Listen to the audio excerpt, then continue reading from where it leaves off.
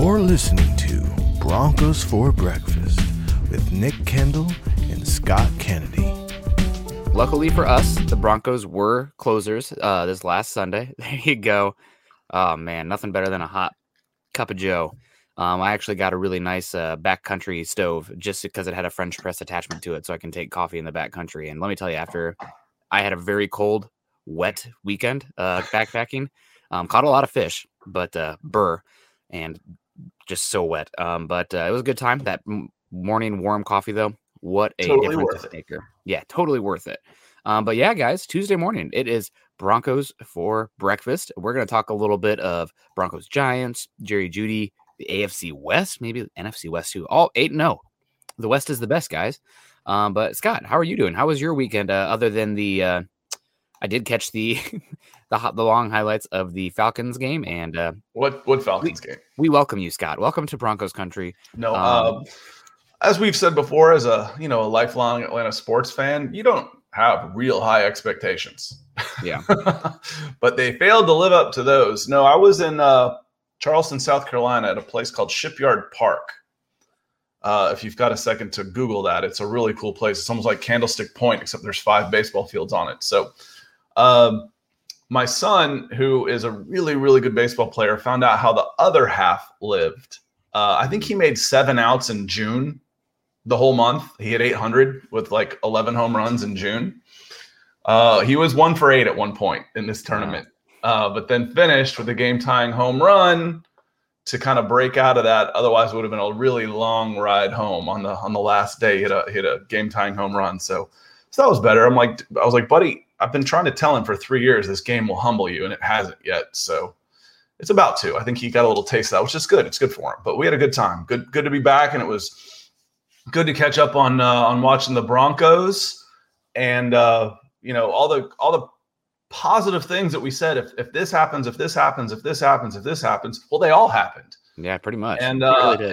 I was seeing some of the comments. Well, it's just the Giants. I'm like, guys, I'm sorry, but last year you were just the Broncos. Until you're beating those teams, you are one of those teams. Trust me, I know. Yeah. So, you took care of business against a team you should wait. And there's no real easy games on the road in the NFL. And you made that one look easy. Be happy. I know you're happy, but let's not play this down too much. We don't need to overreact. But that was a good win. Yeah, like the Broncos fans should not start planning the parade, so to speak. I get what people are saying. It's just the Giants. It's also just week 1. But the Broncos have not been 1-0 in many moons. So just be happy in the moment. And yeah, especially with the September record. That was a like I said, all the things that you were hoping to see, that we were hoping to see, we saw. Yep. Except for maybe Brandon Chubb. That was about it. Yeah. Bradley Chubb Chubb. I'm sorry. I knew I was going to screw that up with Nick Chubb. Brandon. I got Brandon Copeland in my mind. He was just re-signed by the Falcons. I try to stick. I spent all morning walking around saying Okawebanam. So you're ready. Well, guys, hopefully everybody's ready and joining us now. Obviously, this is Broncos for breakfast every Tuesday and Thursday morning at 7:30 Mountain Time. We'll be here to break down the Broncos and what's going on in the world of football. You can find Scott and myself on Twitter, Scott at Scout Kennedy, and myself at Nick Kendall MHH. While you're over there, also follow us at Huddle Up Pod and at Mile High Huddle. Facebook, folks, if you're joining us today, please go to facebook.com/Mile High Huddle. Become a supporter. Also head over to facebook.com/Mile High Huddle Pod. Get those stars in because we do have another raffle coming up. Congrats on the Von Miller jersey being raffled off, but we got another one for September. So let's keep it rolling. And that's not just the stars over on Facebook. It's also YouTube, folks. Mm-hmm. And if you're not in a position to do that, you can't spare $1 or anything like that. It's fine. That's totally fine. I get it. But what you can do, totally free, subscribe, like, and share to this channel, as well as Scott's channel at youtube.com/C/Scott Kennedy. Doesn't cost you a thing, just 10 seconds, 5 seconds, maybe if you're savvy with a computer, and help us. So that'd be a great support of us. And let's say hello to everybody in the chat who's in here so far. We got Mo Ron saying, if you're not injured, then you're not trying very hard. Well, that's I guess that's true for some things, but hopefully not everything. I don't know about that one. Yeah. I kind of reverse that around to failing. If you're not failing, you're not trying hard enough to get better. I don't necessarily want someone getting hurt, but someone's first time I went skiing is like, were you falling down? I'm like, hell yeah, I was falling down a lot. If I'm not falling down a lot, I'm not trying hard enough to get better. You know, and the only way to find, we said, what's your max? Well, the only way to find your max is to find what breaks you. So you gotta find the failing part. So, but I don't want anybody getting hurt. Yeah, only hurt feelings or hurt pride. You talking about falling down skiing. That one hit home. EJ saying, good morning, Nick and Scott in Broncos country. Good to see you, EJ. Dave Glassman's in the house with the hearts as always. Mr. Consistent, Dave Glassman. Good to see you. US Dave is also in here. Buenos dias. There we go, US Dave. Good to see you. He also says, QOTD, animals are our friends, but they won't pick you up at the airport. Quote of the day. That's true. Although I am working on it with my dog Summit. He's not old enough to have his driver's license yet, but it'd be nice if he could pick us up at the airport. They will meet you at the door, especially when it's dinner time. True. Yeah, very true. DBA comes in and says, good morning, everybody. Nice thumbnail, guys. Not sure about the thumbnail, but I'll take it. Thank you. Dave Glassman also coming in with hearts over on Facebook as well. Double dipping. Thank you so much, Dave. He wants to win that raffle this month. Will is in the house. Damn, Scott's son got humbled. Sounds like he got humbled for a second, but then broke out. So that's baseball, man. It's a streaky game.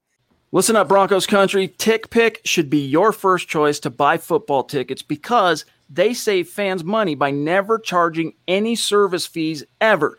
TickPick is the exclusive ticketing partner for the Huddle Up podcast and the Blue Wire Network. Denver Broncos football is finally back, and there's no need to exhaust yourself searching all over the internet to find Broncos tickets anymore. Because TickPick, that's TickPick, is the original no-fee ticket site and the only one you'll ever need as your go-to for all NFL tickets. TickPick got rid of all those awful service fees that the other ticket sites charge, which lets them guarantee the best prices on all of their NFL tickets. Don't believe it? If you can find better prices for the same seats on another ticket site, TickPick will give you 110% of the difference in the purchase price. That's right, guys. When we were searching for tickets for the MHH meet and greet for Week 3 at home, Broncos versus Jets, TickPick had us locked down. So visit tickpick.com/huddle today and use the promo code HUDDLE to save $10 on your first order of Broncos tickets.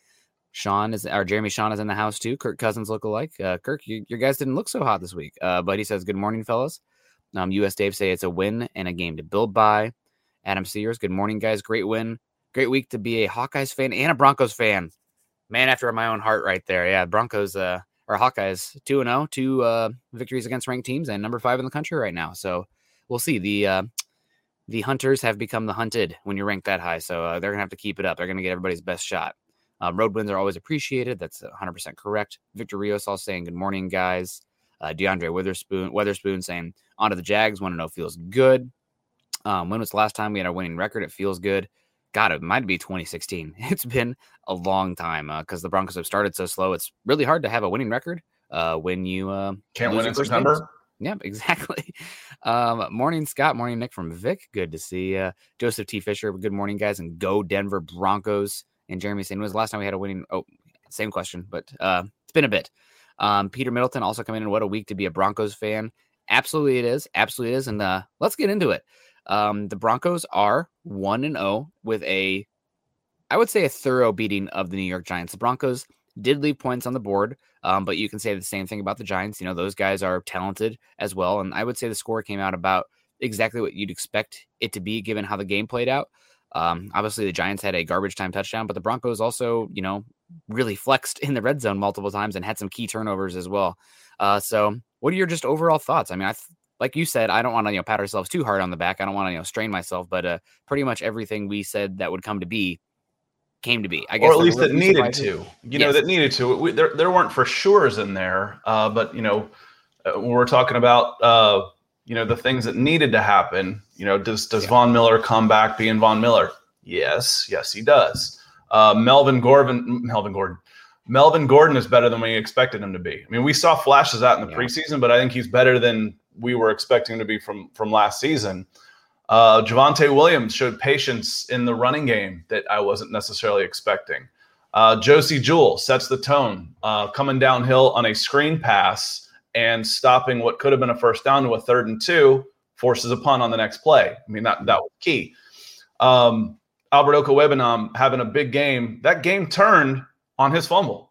Yeah, it really did. The defense kind of took that personally almost and came out, and that's when they started flexing their muscles. So we can get into I'd be happy to get into all kinds of personnel and individual performances and that type of stuff. But I know it's already Tuesday, and I see some familiar faces, and I don't know how much everybody wants to rehash that, if they want to start looking forward to Jacksonville. But we'll do it a little bit more. And Peter, thank you for the stars right here. He says, OL could get our QB hurt. Great performance. If they played poorly, would put Muti in. See, I actually thought that Risner had a really good game. Watching those guys, and I thought Cushenberry was adequate. I thought he did just fine. If you want to watch, the guys are going to get pressure, especially we got Leonard Williams in the middle. Overall, I thought the offensive line did an outstanding job. If you want to see a scary offensive line, turn on the Atlanta Falcons. Yeah, it's almost like they're not even getting in people's way in passing situations. They're actually grabbing onto them and slingshotting them by you. But I thought the offensive line for Denver did a really good job in pass protection, and for some reason Risner kept kind of popping up in my. You seem to beat. It happens. Garrett Bowles got rocked too. He had a good game. Yeah. But I thought he had I thought Risner was really good on the offensive line.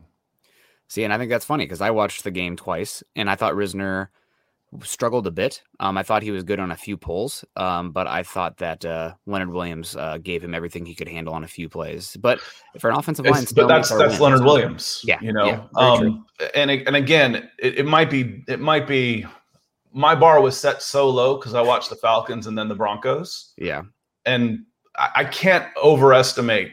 It's not hyperbole to say just how bad the Falcons' offensive line is. It's unbelievable how bad it is. It's almost impossibly bad. So seeing, guys moving around and the pull blocks and getting to your assignments and just getting in the way and slowing somebody down was a revelation to me. But I thought Risner had a pretty good game overall. And gradings are subjective too. That's not a I've sat there with people watching Senior Bowl one-on-ones, and 3 people say who won the rep. It'd be a one-on-one, and 3 people say, win for this guy, win for that guy, and a draw. I'm like, all right, well, that's why they have 3 judges in boxing contests too. Yep. Yeah, no, overall, given like we said, I harped on it. If anybody listened to any of the shows that I've been on, I've been like, listen, the Giants interior duo scares the absolute bejesus out of me. I would say they lived up to the hype. Both of them were very talented. Dexter Lawrence, despite being 6'5", pretty solid pad level. Gabe Glasgow and Cushenberry, all they could handle over there. And Leonard Williams, a top 5 pick whenever he came out, maybe top 4. And he looked like it. So overall, I thought the Broncos did pretty well. I also think the Giants were scheming to take away the run. I thought that I didn't chart it snap by snap, but it seemed like they had played with a higher box number, with more single high looks, more cover 1. And then when that happened, Teddy would audible, I guess, or go to a check and pass the ball. And because of that, they were very efficient passing the ball early when the run game was not as efficient as you'd like to be, and it worked. So when you have the weapons like you have, and you have isolated matchups, and Teddy is reading the right thing pre-snap, and gosh, shout out to him navigating the pocket under pressure and buying himself time. That was as good as I've seen pocket play from a quarterback position since Manning was back there for the Broncos. So, it was overall really good. It's hard to take away any true negatives. I do want the offensive line to continue to improve, because I think if this team is going to go where they want to, they're going to have to run the ball more efficiently, and that falls on the offensive line. But kind of like how you see a Power 5 team, you have that week 1 game where it's a Power 5 team, like the Hawkeyes would play like Pitt or something in the ACC. They came away with a victory at Pittsburgh. Okay, and that one was tough. They won.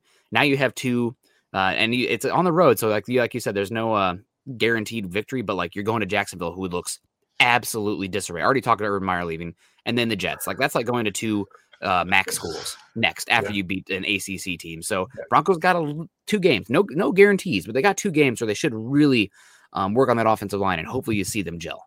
Clay Helton gets fired at USC, and all of a sudden Urban Meyer's having health problems. That's kind of the joke that's running around. But talking about Teddy, there was one play I thought that really kind of epitomized what he did, what he can do. It says 2nd and 8, and they ran a play action into a blitz. And this was in the 1st or 2nd quarter. I didn't write that part down, but it was early because it's the top of my notes.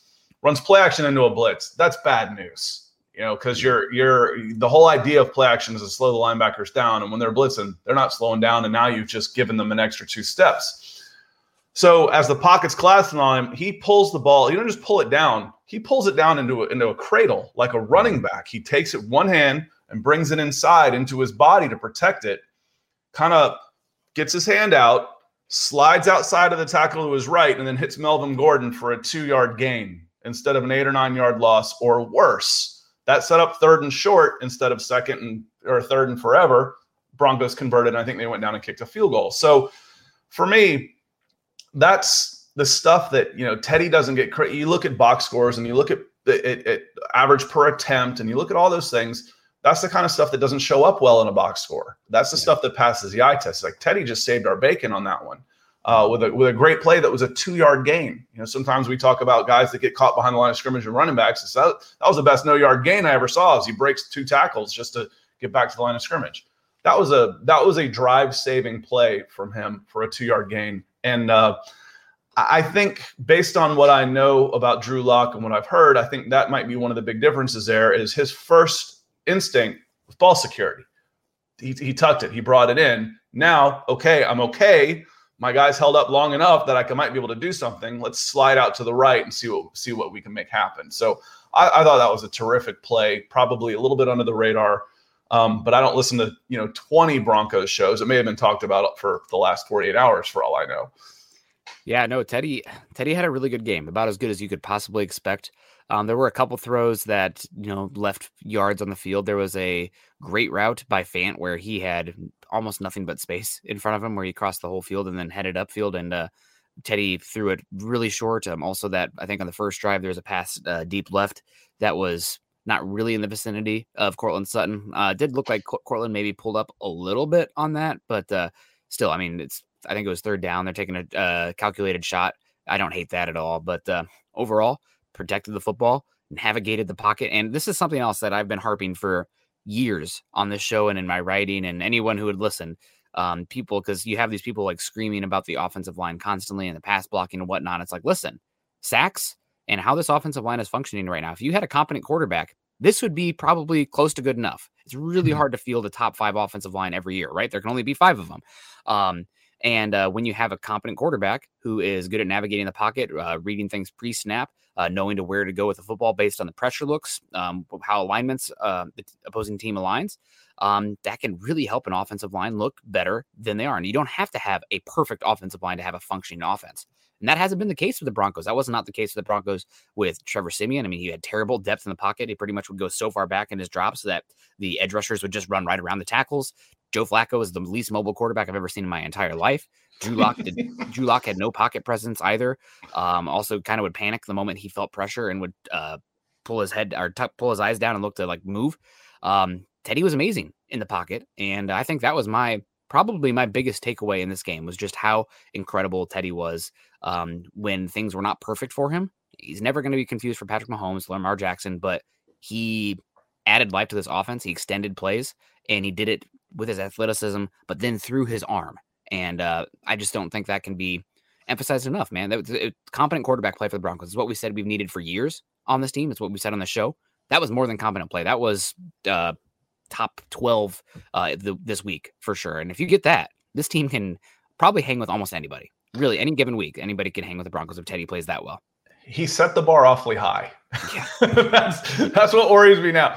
That's he set the bar awfully high. When we're talking on 1 or 2 fingers about how many bad throws we saw, well, there's about that many that plays that probably could have made for him as well. KJ Hamler was one of those guys. But I made note of the KJ Hamler drop, not because he dropped it, because that happens. You don't have to tell, you're at games when somebody drops a ball and you see the coaches yell at him, catch the ball. I'm like, dude, he knows he should have caught the ball. You don't have to get on him for that. But that was on a 1st down, play action, 54 yards in the air when it hit KJ Hamler. We talked about it last Thursday about Teddy Bridgewater's arm and be able to stretch the defense. Any NFL quarterback can throw the ball 50 yards down the field on play action. So you don't have to worry about that. The strength of this team isn't going to be fitting the ball into tight windows and trying to beat zones and doing all that stuff.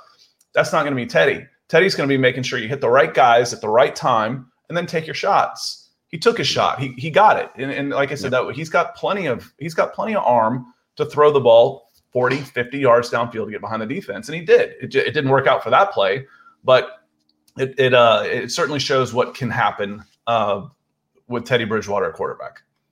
Yeah, my biggest takeaway was how open KJ Hamler was, right? Like that speed is real. And you're going to see more of it now. I mean, it looked like the preseason play with Drew Lock, right?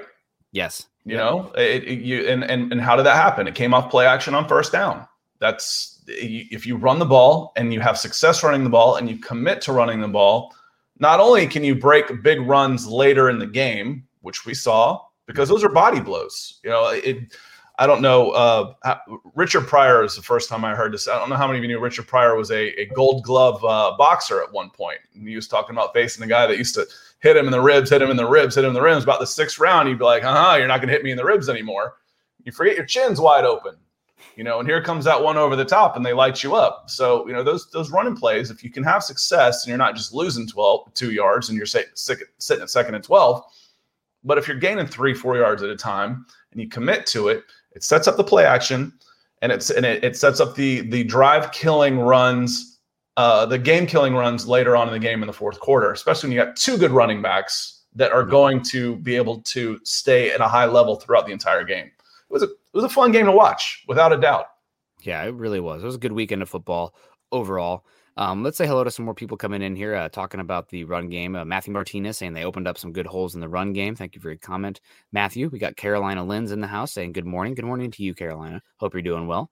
Malcolm Brown's in the house. Hello from Homer, Alaska. Days are starting to get short up there, Malcolm. Hope you're doing well. Good to see you. We also have DeAndre Weatherspoon coming back in saying the team as a whole can play a lot better and will play a lot better. And for 4 to 6 weeks, they won't have Jeudy. Next man up. And we'll be getting to that in just a second. Adam Sears also in the house. I was actually surprised that they finally kept going to the tight ends finally. Adam, you haven't listened to the show here, but the Broncos last year, I think, had the 4th highest rate of tight end targets per game last season. So this might even be more emphasized now. But while there is a feeling that the Broncos did not go to the tight ends, the stats said otherwise. So important to kind of have that context there and poo-poo on some poor narratives. We got Will coming back in saying potential Jaguars trap game. I'll never be confident with this Broncos team. I'm scarred from the last 5 years. What do you think about this trap game with the Jags? They obviously looked absolutely horrible versus the team that we thought was going to be the worst in football. At least I did, in the Houston Texans. And there's already a bunch of issues with Urban Meyer. It really feels like it's going down that Nick Saban with the Miami Dolphins path quick. Do you have any thoughts about the Jags being a trap game? Every game is a possible trap game, but no, it's too early. You know, I mean, there's good enough leaders on here. Von Miller is going to make sure that this team is focused on defense, and that's really where it's going to matter. Teddy Bridgewater is going to take care of the offense. He's going to make this team is even keeled and ready to go. You've got your leaders on both sides of the ball, and you're not far removed from a 6-10, 5-11 season. Yeah. You know that you're going to be taking anybody for granted. So if Jacksonville wins, it's because they played better. It's not because Denver overlooked them. They're not overlooking anybody right now. Yeah, I think especially with Teddy, he knows that it's a long season and he's been a lot of places. So I'm thinking he's going to say, hey, that was a good win, but now we got Jags. Chris Hernandez coming in with the stars here saying, good morning, MHH fam. Good morning to you, Chris, and your fam there. Beautiful picture. And thank you so much for supporting the show and keeping the lights on in here. As I always say, you know, Chad's a great guy, but he is a businessman. And as long as the show is viable, we'll keep coming. But the moment things stop rolling in, like support from Chris Hernandez, we're on a time count. So thank you so much, Chris. That means a heck of a lot. We also got Trevor Sandel. Morning, fellas. Go Broncos. Let them hate. TD. Ted them hate. Ted them hate. Ted them hate. Okay, I'll take it. Yeah, really good game from Teddy Bridgewater. Michael Ronquillo also in the house. Michael's always super supportive with the stars. Good morning, Nick and Scott from Broncos for Breakfast. Good morning, Greg Smith. Great. I haven't seen Greg yet. And Broncos Country. AFC West teams went 4-0 after last Monday night's game. Go Broncos. 100%. That's a 4-0. AFC West is AFC best, along with the NFC best. Goodness. JR saying morning from Pensacola, Florida. Hopefully you're doing well there, JR. Profess is in here this week. Had some great games. Yes, it did. A lot of upsets too. So we talked a lot about the offense. Broncos offense looking pretty good. Somebody commented on there. Luckily, the Broncos didn't trade Tim Patrick. Tim Patrick looked really good. KJ Hamler looked really good as well. And we're going to need those guys because now Jerry Jeudy is going to be out, projected 4 to 6 weeks. Personally, because it's a high ankle sprain, maybe it's just an ankle sprain. I think it's a high ankle sprain. Those tend to only get better when you get real rest. So I would be more conservative with Jerry Jeudy to get him out there as healthy as possible. But if he's back, 4 to 6 weeks, that's great. If it's 8 weeks, I think that's fine as well. Because I think this Broncos team is obviously you'd rather have Jeudy. He gives you a better chance to win. He's a phenomenal talent. But this Broncos team has pass catchers. And I'm curious what you think the best strategy would be for this team going forward now that Jerry Jeudy is going to be out for a little bit. Well, and Jerry Judy's a little bit of the wild card, where we've seen Drew Lock and Teddy Bridgewater use him in the preseason where they buy time against a rush, and then there's Jerry Jeudy who comes open. So he's a little bit of a security blanket, which hurts. However, if I start going through plus weapons for the Denver Broncos attack, I say KJ Hamler, I say Tim Patrick, I say Cortland Sutton, I say Albert Okwuegbunam. Like I said, I walked around my house all morning practicing that one. I say Noah Fant. I say Javonte Williams. I'm on my second hand now. I'm starting to get one for the thumb. And I say Melvin Gordon. So there's plenty of weapons on offense as long as the offensive line and the quarterback play are still playing at a good level. Mm-hmm. Jerry Jeudy is like I said, he's a security blanket. He's a great player. You'd much rather have him. But if you're going to lose one player, you probably want to lose him in your receiving core because that's probably where you're deepest on the offensive side of the ball. Yep. No, I 100% agree with you. And also I think it's while Jerry Jeudy is probably the focal point of the offense, would have been at least the pass game. Now the Broncos are going to have to evolve. And one thing that I love about Teddy Bridgewater, and we saw it in this game, is how much he will distribute the ball to everybody, right? Like it's really not okay, that's my number one guy. That's where the ball is going. I don't even have to think or go through my reads or do anything pre-snap. He's looking to get the ball based on the look to the right guy at the right time. So I think because of that, this Broncos team, they'll miss Jeudy, but they should be okay. I am looking for them to use a little bit more 12 personnel, and for you kids at home, 12 personnel is a 1 running back, 2 tight ends, and 2 wide receivers. So you're going to see, I think, more of that in this game. And counterintuitively, people like in Madden, if you run 12 personnel, that means you're going to block better, you're going to run better. Actually, typically, 12 personnel passes more efficiently than runs the ball because it means defenses put more guys in the box. And when there are more guys in the box, it's harder to run. So I'm looking for the Broncos to actually pass the ball more efficiently out of that. Can they run the ball better out of 12 than they did, though? Because they did struggle. Noah Fant had a good game passing, not the best blocking. I thought Okwuegbunam's blocking looked pretty darn good. But they're going to have to be better there if they're going to want to be a 12 personnel team while still being a very run-oriented offense. And you saw who had the key block on Melvin Gordon's long run was Sauber. Yep. And it was nice. I'm watching the condensed game, so you're never quite sure if you're going to get a replay. So I'm watching that, and I'm watching, they really crashed down because he cut back to the right side and went right tackle, and then broke, hard left to score. I'm like, okay, who was that at right guard? No, the right tackle. The right guard crashed down. The right tackle, Bobby Massey at the time, he went second level. So he went up and sealed a linebacker. I'm like, okay, who's that tight end? And I couldn't tell for sure. I'm like, I think it's Sauber. Yep. And then they showed a replay. I'm like, okay, good. Because they highlighted. And I've told you before, I kind of judge announcers if they highlight what I see. And they did. I'm like, okay, good. So, sometimes I'm kind of mad when they do that because I want to point things out to them. I'm like, all right, they already pointed that out. But that was a great block. We're talking about running 2 tight end sets. Now you got another blocking option right there, and who can catch the ball a little bit too. Man, I bet you were. I know you guys drafted Kyle Pitts, but blocking tight end Saubert might have done some good for your Falcons this week as well. I got to say that game, I watched it, the condensed version, and it really reminded me of an Iowa Hawkeye versus Nebraska Cornhuskers game where it's like, okay, well, you have weapons on the outside, but you are getting absolutely slaughtered.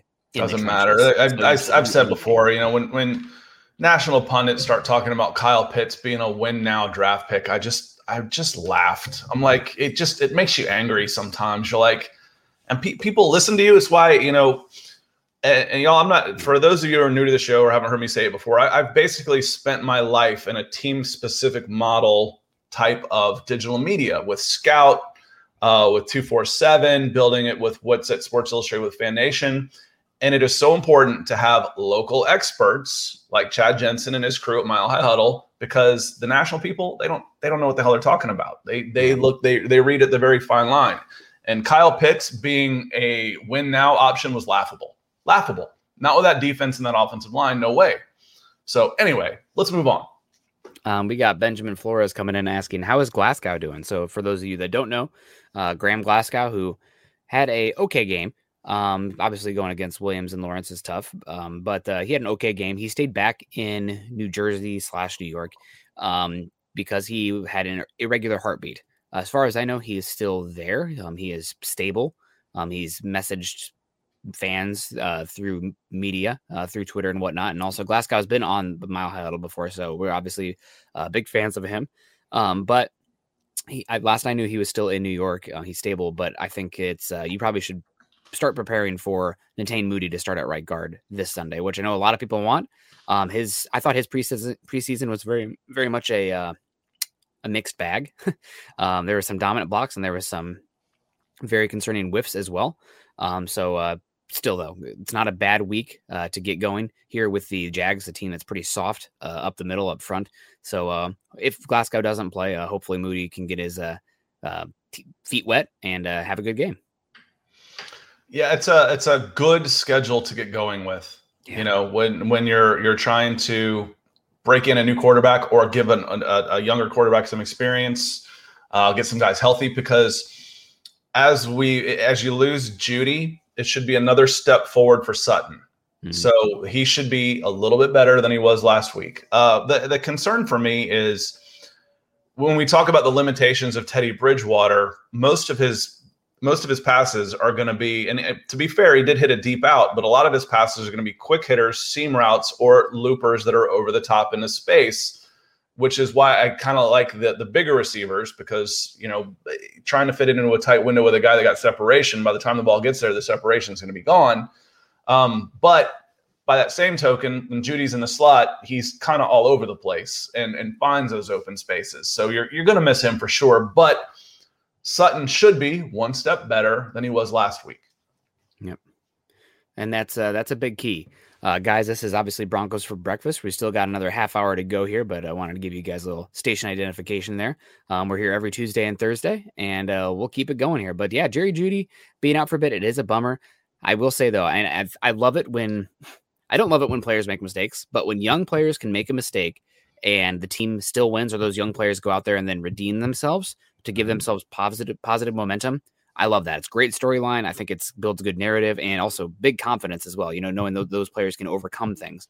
And I think that's very true for two of the guys that are going to have maybe the biggest change in their target share with Jerry Jeudy being out, and that is Albert Okwuegbunam and KJ Hamler. Mm-hmm. Both those guys are now going to be highly featured in the offense, I would assume. Obviously, Tim Patrick is another one as well. We already know what Tim can do. He was probably the Broncos' best weapon on Sunday. If he wasn't, it was either Noah Fant, Tim Patrick, or Melvin Gordon. All of them were pretty darn good. It's nice when you can rip. If it wasn't him, it was these other six guys. Yeah. He was good, though. He had a really good game. Also, I loved the got to give a shout out to Pat Shurmur. That touchdown pass that Tim Patrick caught, which was like an option pass as well. Beautiful, man. Shurmur has been doing some offseason studying as well. I felt like I was watching Trey Lance in North Dakota State there with that kind of play. That gave me some vibes there. Well, and Nick, one of the things that, you know, we kind of bucked out after the first preseason game or the second preseason game when Teddy started, you know, like, oh, well, that drive would have been a 3-and-out. They wouldn't go for it on 4th and 7 on the 38. I'm like, that's where I'd go for it. You know, yeah. Now I don't think I would have gone for it on 4th and 2 on your own 48 with 2 minutes left. That was ballsy. That was a big call. But inside the opponent's 40 on 4th and less than 10, I want to go for those, because I've seen too many times. Kickers are so good now that, you know, the 55-yarder is more good than not. But if you miss it, you're giving them the ball on the 45-yard line. And if you punt it, half the time it goes into the end zone. You net 17 yards, man, go for it. So, but that was a big call on 4th and 2 right before, I think that was right before halftime, wasn't it? They went down and got that one. But, you know, Teddy played great. Teddy played great, got the ball to a host of different weapons, was very accurate, pushed the ball downfield, some longer passes. And it was a very, very good game on both sides of the ball. Yeah, and Jeremy coming in here saying, I love the way Fangio coached, trusted his gut, had big Vic energy. Going forward on fourth down 3 times, going 3 for 3 on fourth down. That was ballsy. But man, it was great. And, you're seeing the offense this year. Obviously, Pat Shurmur had a weird offseason last year, same with everybody, but trying to install a new offense with the youngest offense in the NFL, personnel-wise, struggled. And then also essentially what was a rookie quarterback as well. With no preseason. With no preseason. Yep, a lot of stuff going against him, and Pat Shurmur deserved a lot of the criticism, but seeing him with obviously a quarterback that not only Pat Shurmur trusts more, but seems Vic Fangio trusts more as well. They've opened things up. They've done more with formations, and I think the offense looked really good against a Giants team, which I see somebody coming in saying, Antonio, good comment here, Antonio, but he says, my only concern is if Steady Teddy can play like this against top-level defenses. Otherwise, I would say he played a good and safe game. I think that the Giants are probably going to be a top 10, top 12 defense this year. Are they going to be, vying for number 1? No. I don't know if you caught the Steelers game. That defense looked pretty darn tough. Josh Allen didn't have the best game, but I've told you before, man, Mike Tomlin, he's my favorite coach in the NFL. When we've had this discussion about, will the Steelers be any good? I'm like, in my mind, the Steelers are always good. They're just always good. They're not always good, but they are. And a lot of that has to do with the coach. Mike Tomlin is a phenomenal head coach. I love the guy. Yeah, he is. When there was a talk a few years ago about him being moved on from with the Steelers for a trade or something, I'm like, yep, we'll take him. Yeah, please, send him our way. He won't be out of work for very long. Yeah, gosh. Chris Hernandez saying he's going to head to work, but have a good day, Chris. Thank you so much for your stars earlier. That means a lot. Vinny J's in the house as well. Good morning, gentlemen. Go Broncos. Woohoo. Woohoo, stoked. All right, Vinny. Well, you've had your coffee. I'm stoked for you, Vinny. There we go. That's great. Also, Rufus is in the house talking about how the big media people sometimes do not know what they're talking about. Stephen A. Smith once said that Hunter Henry would be the key for the Chargers that week when he had been on the IR for 6 weeks. Also reminds me of when they called Dwayne Haskins wasn't going to succeed in the NFL because he was too much of a running quarterback. That's especially those guys. I mean, is Dwayne Haskins succeeding in the NFL? No, but he was definitely. Yeah, I didn't think he could succeed in the NFL because I was like, wait a minute, maybe I'm wrong on this. Like, I wouldn't. Same reason. Who were we talking about? The big Ohio State guys. He's not a very good thrower. Terrell Pryor. No, he was a wide receiver. It was the guy after him that came in and played one game and won the national championship. Oh, Cardale Jones. Cardale Jones. I'm like, he's not going to be because they don't throw the ball very well. You got to be able to throw the ball to play in the NFL. Yeah. Nope. Yep. I agree with you. We got Damian Clark coming in. Talk about throwing down some stars here over on Facebook. Thank you so much, Damian. That means a lot to us. We really appreciate you keeping the lights on in here.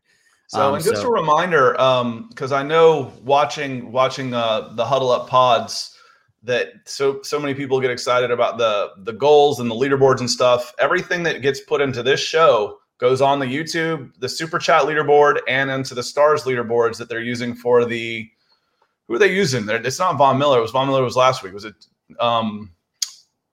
Justin Simmons? Is it Justin Simmons that's the jersey this go around? So all of that goes towards the Justin Simmons raffle, and then the guys and girls that finish, men and women that finish on top, get some extra shout outs and I think some swag from Mile High Huddle. So appreciate your support. Yeah, nope, absolutely. Thank you guys so much for supporting the show. It means a heck of a lot. Yep, the Justin Simmons jersey. I do want to talk a little bit about the Broncos defense as well, because we've obviously good because there's one guy that you talked about that I want to pile on. See if I'll let you go ahead and lead, because there's a guy that was just like, oh my God, for me. For the Broncos defense? Mm-hmm. All right. Well, I want to start off by saying welcome back, Von Miller. We missed you. I know that I've said, he's, 31 now? He's expensive. Last year, his contract, maybe it's the beginning of the end for Von Miller. And he pops out and says the stories of my demise were greatly exaggerated. Von Miller absolutely killing it. Obviously, the right tackle situation for the New York Giants is very bad. But guess what, guys? There's not many good right tackles in football. Von Miller's going to have good matchups a lot of weeks this year. So really excited to have Von back. He played great and obviously very productive. Also, man, you could tell he was confident, having fun out there. I don't know if you saw the video of him and Teddy Bridgewater on the sideline too, where Von was talking to him. Von, he's a hype man. He'll go up there in the press conference and he'll say like, they could put me at quarterback, and he like, yeah, Nick Kendall, best quarterback that ever lived. We're going to win 10,000 Super Bowls with him. It's like, okay, Von, you don't got to lie to the people. But on the sideline, he was talking to Teddy. He's like, man, we got belief around here, and we haven't had that since 18 was on the sideline. And that's because of you talking to Teddy. So really, really excited to see that, that authentic interaction between those two. Von was great. And I watched the game after everybody had already watched it, because I was coming back from backpacking in the Olympic Peninsula. And getting my normal takes, reading it, watching it live before seeing what anybody was saying about it, because I don't want to be influenced by outside factors. And Draymond Jones flashing like absolutely crazy. And I'm scrolling through Twitter like nobody's talking about this guy. He was incredible. Now, Will Hernandez has struggled in pass blocking consistently, but Draymond Jones I thought Draymond Jones, Von Miller had the stats and everything, but like Draymond might have been the most impactful defensive player on the field. He was that good, and nobody was talking about him when the game was going live. Now, after the fact, I don't want to say it's because of me, because I was tweeting, but I started like, okay, why is nobody talking about this? Why is nobody talking about this? And I saw some bigger media people start to talk about him the day after. But Draymond Jones, man, holy cow. Welcome. Thank you. God bless.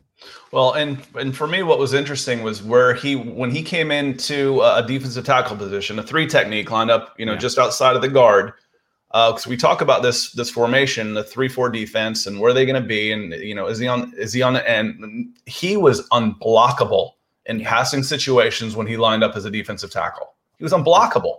Yep. One of Von's sacks, Draymond was right there too. So he was getting so much pressure from the interior line, and if you can get pressure up the middle with an interior lineman, you are a really hard defense to beat. Because now I've got to take 2 guys and deal with him. Now I've got 2 guys that I have to deal with him, which opens up who? That opens up Von Miller on the edge. That opens up Malik Reed on the edge. You know who else it opens up? It opens up one of the safeties or one of the linebackers coming through on a delayed blitz, because you've got to have 2 people on an interior lineman on every single play. Draymond Jones was fantastic, and probably for me, the best player on defense for the Denver Broncos. The other guy I really liked watching because of his complete disregard for his own personal health was Kareem Jackson. Yeah. The way he came in on running plays and would fly in like a guided missile was a little scary. He gets up and just, he knows how to take care of his body and take care of those collisions and stuff. But he's flying around like a 22-year-old rookie out there trying to make a team. So I was extremely impressed with a couple of veterans and Draymond Jones and Kareem Jackson and how they played the game on Sunday. Yep. No, he played really well. It was unfortunate to see Justin Simmons had that interception slip between his fingers. That was one that I wanted to do well. I thought Justin Simmons was actually really good in run protection, run defense as well. He is not like, Derwin James out there as far as physicality, but he can really knife quickly through a pile and get to the ball carrier. So I thought Justin Simmons had a good game. Also want to give a shout out to Jeudy Jewell. I thought Jeudy Jewell was the best linebacker on the field for both teams in this game. He was also seemed to be the guy that was not subbed off the field when the Broncos were going with one linebacker. Alexander Johnson was taken off the field.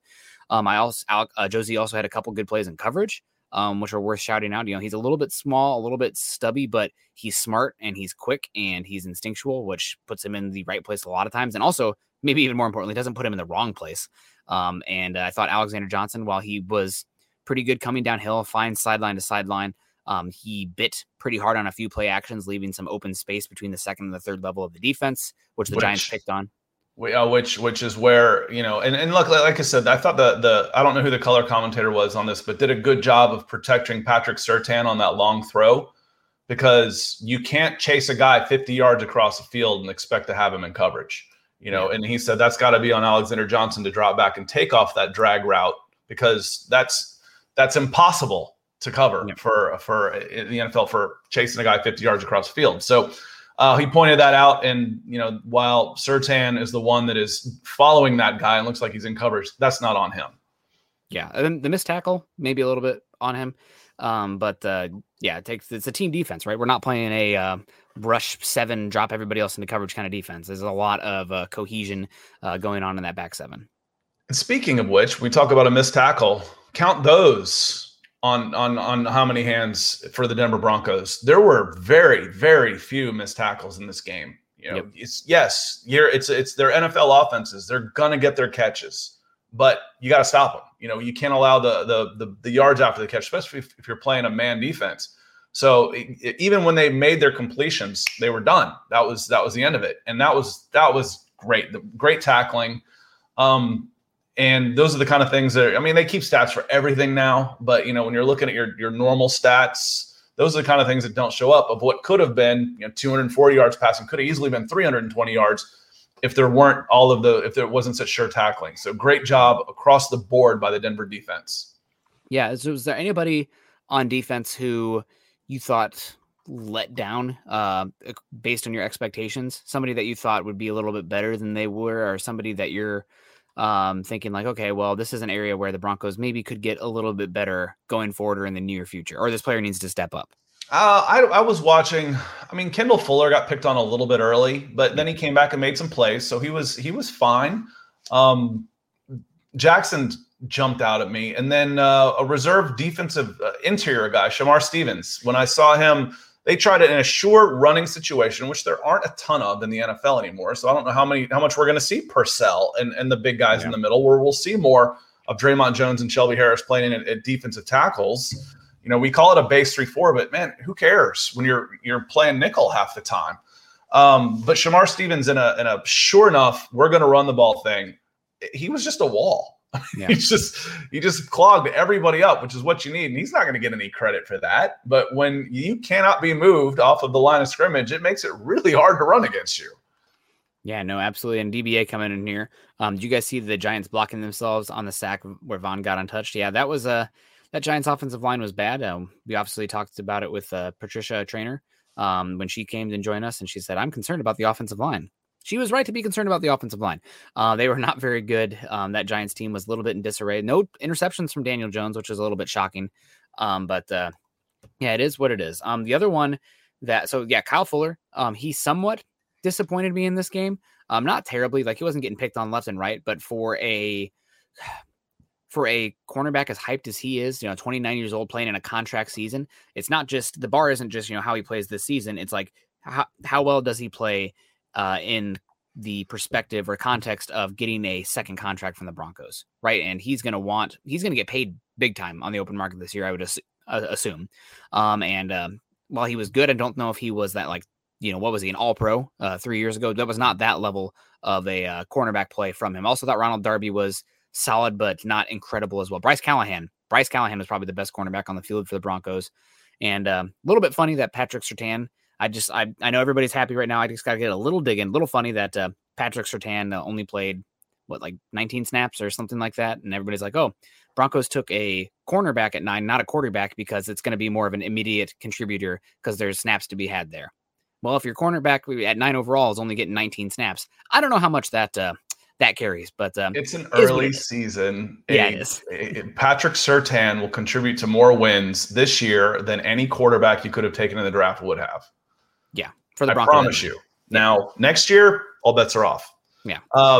Tommy Simmers coming in. He says the tackle didn't move on Vaughn's second sack. It reminded me because I don't know if I took a note on that, but it's got to be the one where everybody was on 2 except the center. The center snapped it on 1.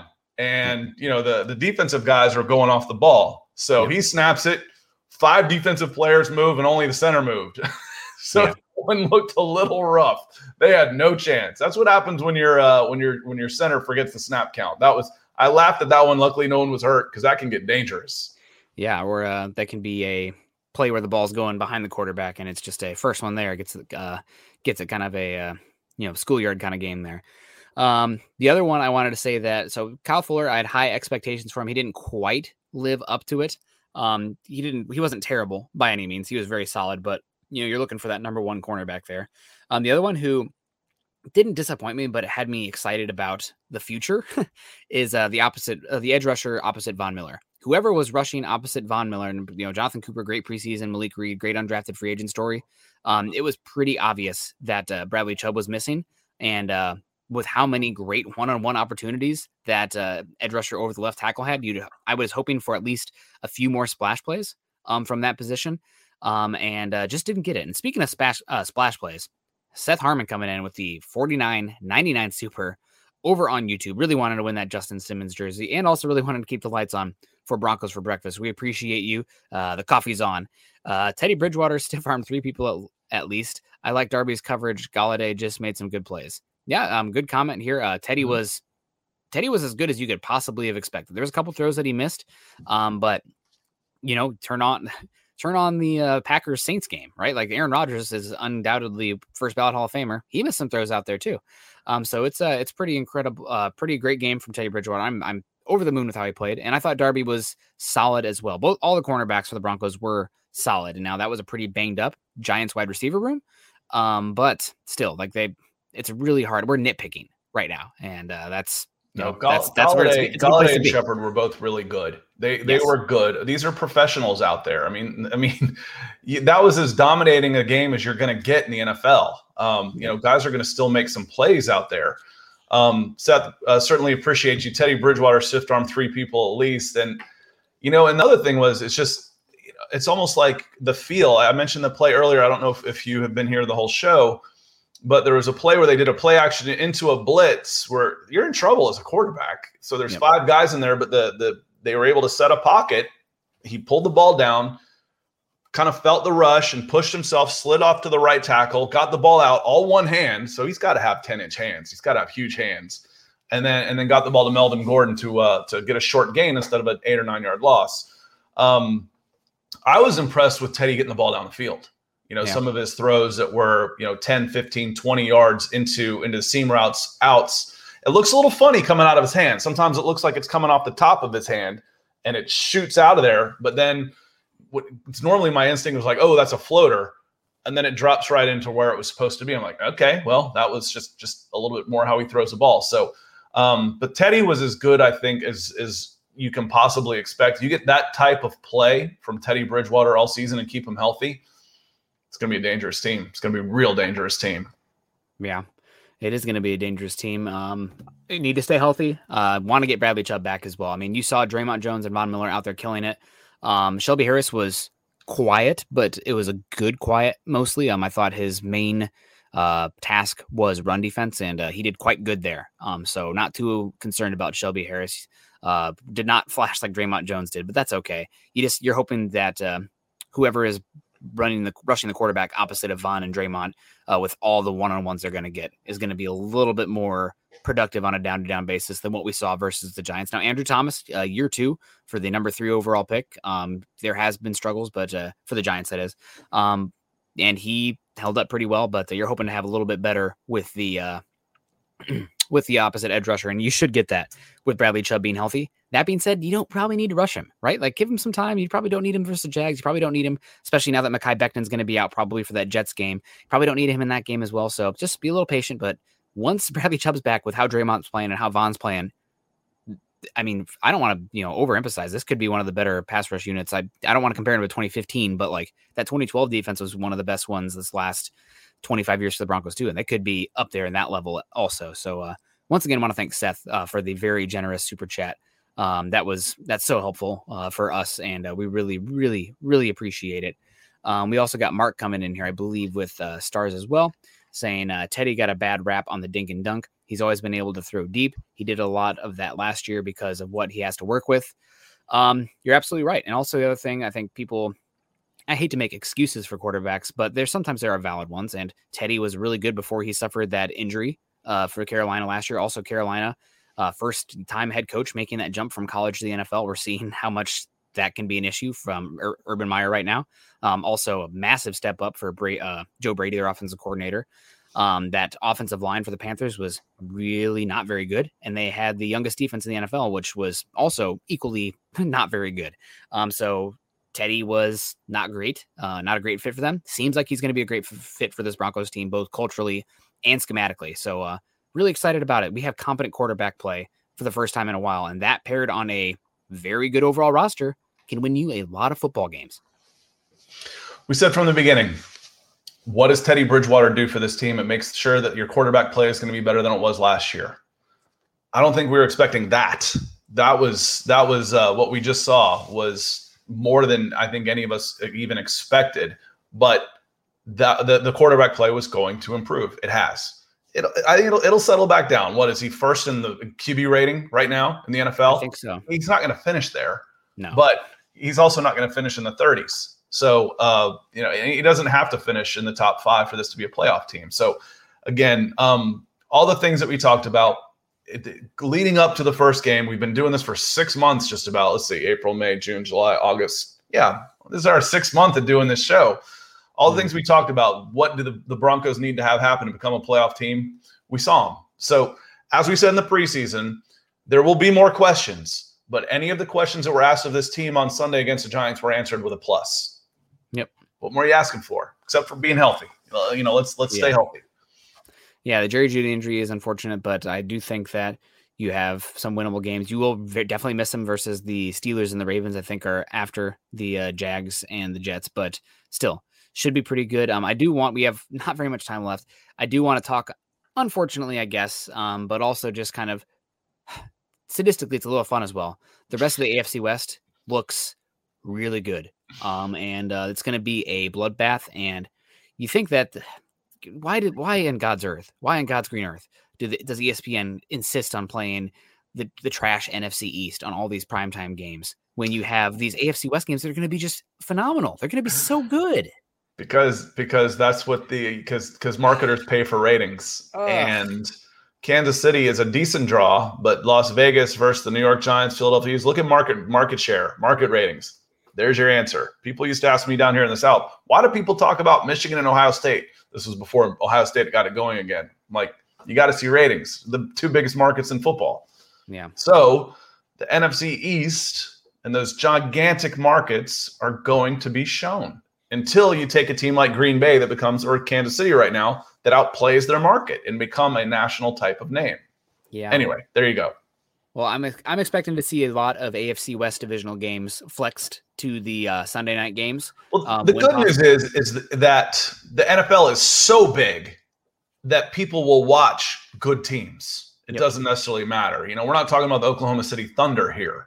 We're talking about the Denver Broncos in the NFL. The difference between, the Colorado Rockies versus Denver Broncos. The Rockies could be really good. Most people around the country wouldn't know. The NFL is such a juggernaut that they will go to the better games as these things start evening out a little bit with the records. Yep. Yeah. The Tommy Simmers coming in saying the best division is the NFC West. NFC West is right there as well. Could be a really fun game. I will say though, I think the AFC West has better quarterback play top to bottom right now. But Jimmy G actually did look pretty good for the 49ers. So we'll see. But I do want to talk about all these games. The Chiefs coming back and beating the Browns. That was probably the most impressive victory given the strength of the opponent of any of the teams in the AFC West. Cleveland gave it to them there for a bit. It was a pretty close game. Cleveland was leaning on the strength of their offensive line. Their defense is just not quite ready, I think, to take that step. So hopefully the Broncos can be better there. But I think the formula is there to beat the Chiefs. If you follow that Cleveland model, it's just, can that Broncos offensive line improve? Because that's really what it comes down to if you're going to run that type of model to try to beat Kansas City. Well, and it doesn't have to be a shootout, but it might be. The Denver Broncos defense is good enough to keep teams in games in the running game, don't turn the ball over. All those cliches are cliches for a reason. And that's how Denver's going to beat teams. And they did. I mean, it was 7-3 at the end of the second quarter, right? Yep. 7-3 into the second quarter, and against the Giants team that you're dominating, what feels like you're dominating, that plays out in the second half as you wear the teams down. But like I said, the Alberto fumble, to me, it was a turning point in the game of sorts. And you talk about mental toughness. That was one of the points I wanted to bring up before we get out of here. The difference between belief in a team and the mental toughness and the ability to overcome adversity. Second or third play of the game was a free play. Kendall Fuller falls down, and they get down on the 30. What happens on the next play? 8-yard tackle for loss. Back them out of field goal range. That turns into a punt. Yep. That turns into a punt. Defense bowed up. You're going in for a score. Alberto fumbles. What happens? You got him pinned back, 3 and out.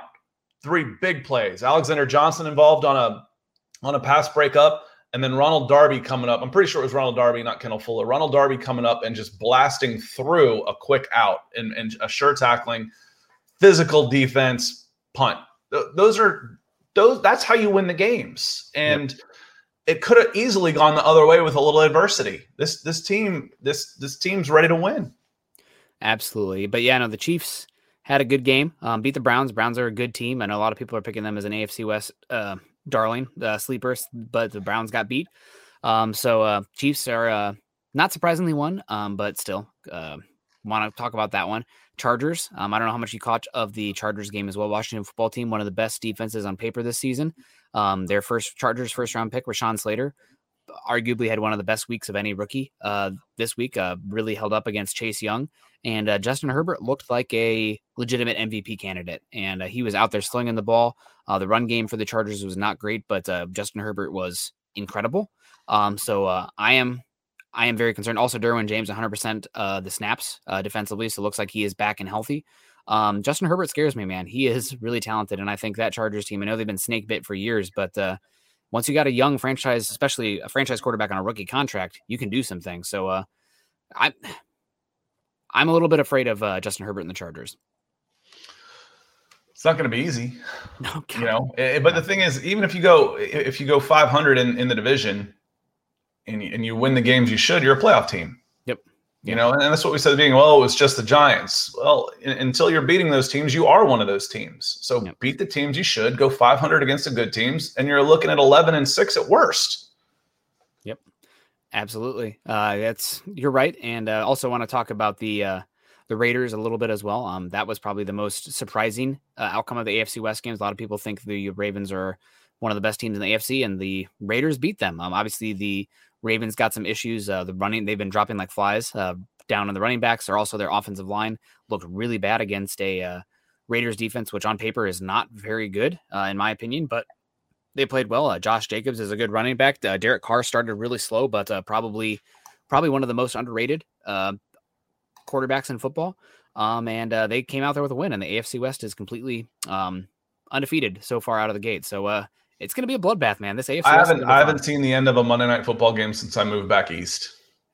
It's too late, dude. 10 o'clock. I'm winding down, and they're just getting started. No, it's man. My daughter's bus comes at 6:50 a.m. I'm not staying up past midnight to watch a football game with the Raiders. Yeah, I don't blame you. But when the Broncos are on, I know you're going to be in. No Monday night games this year for the Broncos, though, unfortunately. But also, unfortunately, everybody, we got to get on out of here. It has been an hour, and we got things to do. We're going to be back on Thursday to talk, obviously, answer some other questions. We got Derek Kincaid coming in here, thoughts about Cortland Sutton. Join us on Thursday. We'll talk about a little Cortland Sutton if you bring that back up. We're also going to be working leading up to the Jags game as well, getting some information on the injuries, Graham Glasgow, what to expect as well. Maybe there'll be some more. Hell, maybe Urban Meyer will be the head coach of the USC Trojans by Thursday. Who knows with Urban Meyer. But guys, that's going to have to do it for us. Obviously, you can find Scott and myself on Twitter, Scott at Scout Kennedy, and myself at Nick Kendall MHH. Guys, also make sure you're following us on Twitter at Huddle Up Pod, as well as at Mile High Huddle. For joining us on Facebook today, please go to facebook.com/Mile High Huddle, as well as facebook.com/Mile High Huddle Pod. Join the conversations there. Obviously, a good community. Not as good. It is good, but I really like our community during the live chats. So you guys are amazing for joining us. That's a little bit bigger, a little bit more people from around the globe. So you got all walks of life, but it is it's a fun place to talk football. If this hour wasn't enough for you. Also, guys, make sure you're subscribed, like, and share on YouTube, as well as go to Scott's page on YouTube /C/Scott Kennedy. Want to give a shout out to everybody who was super supportive of us today. Chris Hernandez, Michael Ronquillo, Peter Middleton, Damian Clark, Seth Harmon. Hopefully we got everybody there. If there was anybody else, hit me up on Twitter, find us, and we'll get at you. I just passed the 4,000 follower mark, which is nice. That's one you want right there. So appreciate that. I was getting so close to 4,000 constantly, and then I would put out something about Drew Lock struggled, or Teddy Bridgewater was better, and then my followers would drop by like 30 or 40. But we made it. And we made it to the end of the show. So, Scott, any thoughts before we get on out of here? Anything from the chat that you wanted to get to? Oh, yeah, I wanted to hit Ashton here real quick. Nice football shirt. So what you usually ask me, what am I doing the rest of the day? It's Champions League Day. Champions League Day is probably one of my favorite competition in sports. Chelsea's on at 3:00 Eastern. If you don't have Paramount Plus, they will be playing free on the Spanish channels. And frankly, listening to them in Spanish is more fun. Yeah. Well, there you go. It'll be a hoping for no injuries. And I want to get to this one real quick from Cam Vaught. Melvin Gordon's touchdown was garbage time. I would say that while it was, the Broncos game was probably well at hand at that point. You talked about it earlier as like the puncher, the boxer going for the ribs constantly and then hitting the chin one. This is a classic Iowa game through and through. This team, it makes me laugh. Almost gives me a little PTSD how much this Broncos team mimics a lot of the Iowa Hawkeye teams, where the defense is incredible, the scheme's great, they keep everything in front of you, rush forward, drop everyone else back. You're going to run the ball, just even if it's not working, just keep chiseling away over and over again, and eventually you're going to get that big pop. And that's what you got, and that was the end of the game. That was the knockout blow. Come watch the Atlanta teams, any of them, with me for a year, and you will realize there's no such thing as garbage time when you've got a lead. Yeah. God, ain't that the truth? Got to put those games away. And they did. And yep, absolutely. Like we said on the show here, do not abandon the run game because even if it's not working great, you're going to have to stick with it and be almost stubborn with it. Obviously, if it's not working, maybe change up a little bit here and there on how your looks are personnel-wise, formation-wise. But keep breaking that rock, and eventually you're gonna get the big one. So yep, and had a couple because the play action's there too. So I mean, how many shots are you going to get in a game to break off a 50+ play? One or two? They had two by sticking to the running game, play action, and breaking through. It was a great game plan.